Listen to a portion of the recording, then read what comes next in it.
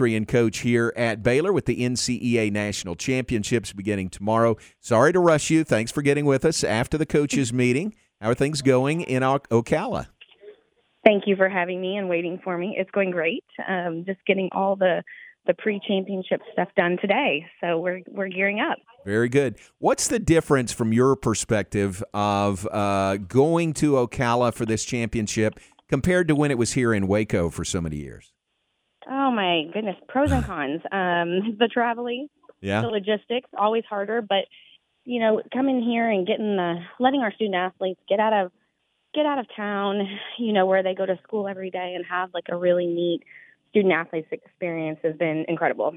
So they're very excited to be back.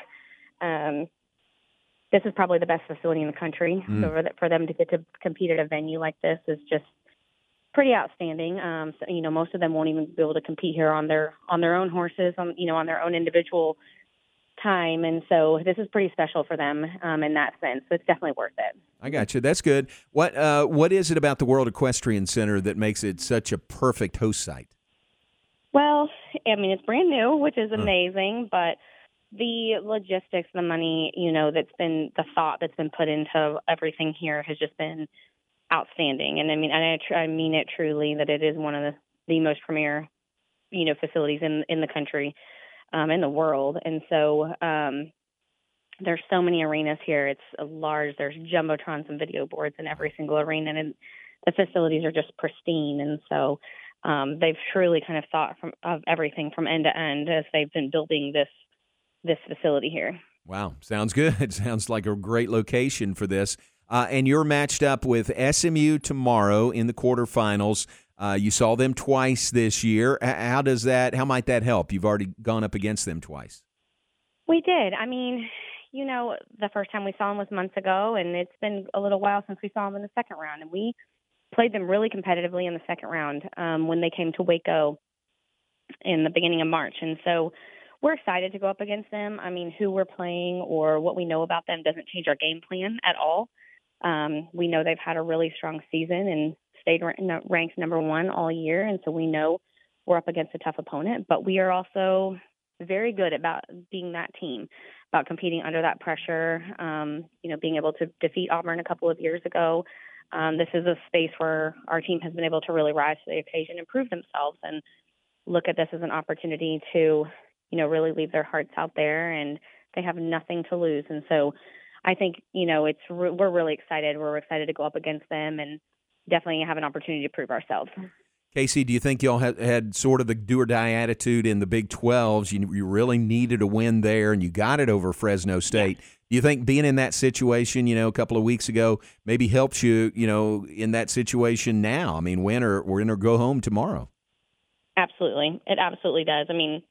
Our whole conversation going into Big 12 was this was going to make or break our opportunity to get into the postseason. Our team knew that. They knew that pressure. They went into the arena with that pressure on their shoulders, and they rose, to that challenge. And so they're going to ride with that same pressure, positive pressure, and rise to that challenge tomorrow. So I have full faith in them being able to do this. I got you. That's good. Do you have a team that has the mentality that does well under those kind of conditions? Yes.